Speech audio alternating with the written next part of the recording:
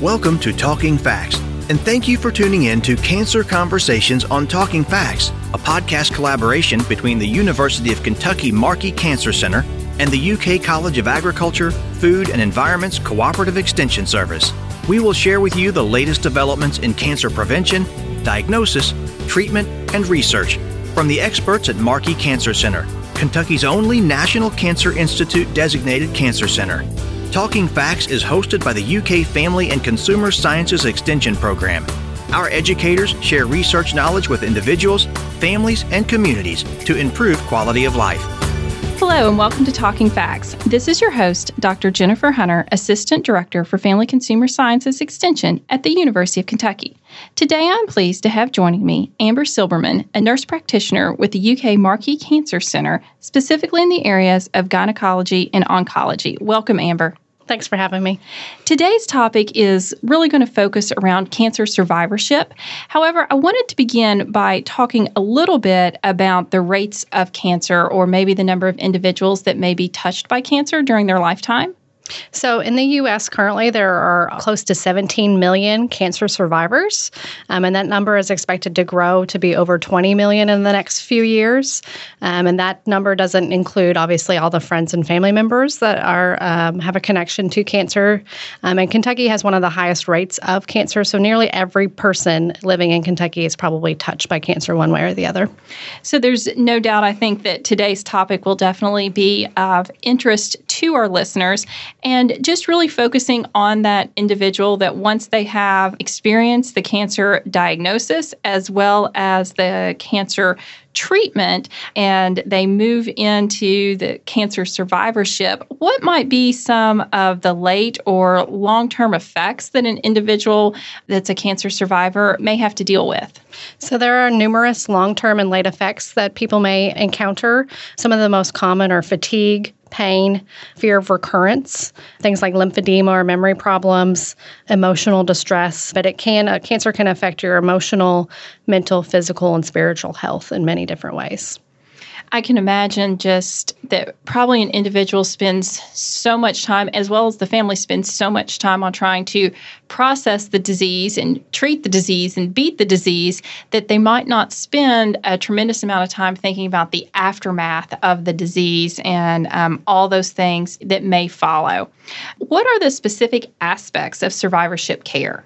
So with survivorship care, like you said, they don't really think about the aftermath of cancer and its treatment. And so it's a very difficult transition for a lot of people between that active treatment phase and when they go to kind of enter surveillance mode.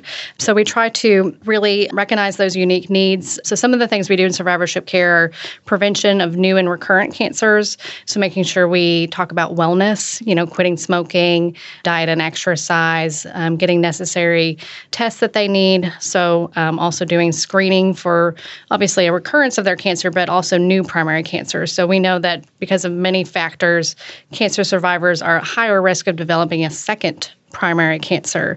So it's really important for them to get their mammograms and colonoscopies and other screening tests. The other thing that we focus on is assessment of and intervention of those late and long-term effects. So are they having problems with neuropathy or fatigue? Do they need physical therapy? Things like that.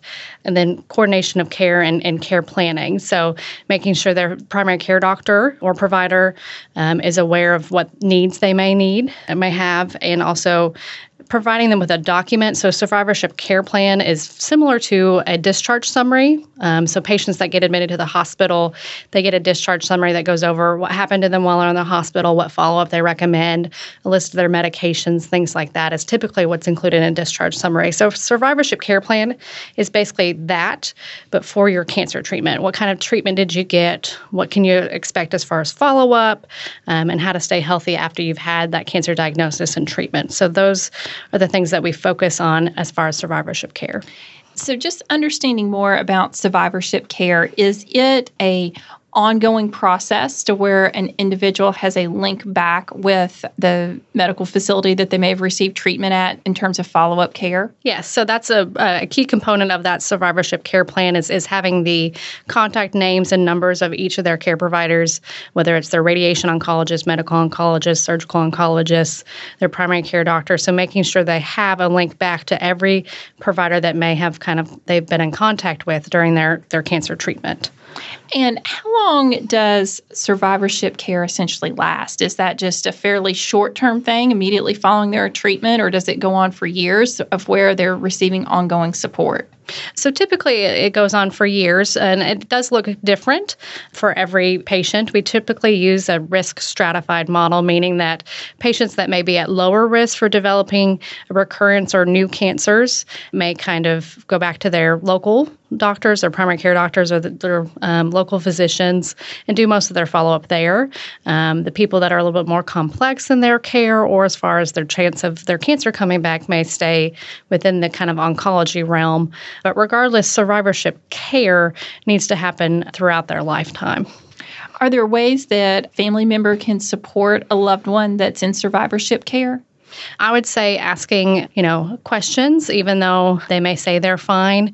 We talk about something called the new normal, meaning that they kind of have to find what's normal for them now after their cancer diagnosis. So nobody's ever the same after they receive a cancer diagnosis. So helping them kind of navigate that journey, and also kind of recognizing it affects family members too. So I think it's important for family members to recognize how it's affecting them. So family members may need counseling or other support services. That was going to be my next themselves. question. It's the type of support for family members. Yeah. So they may need, to go to support groups with the patient, or they may need counseling or different resources. We're lucky to have a great staff of social workers at the Markey Cancer Center that can really help facilitate the needs of both the patient and the family members.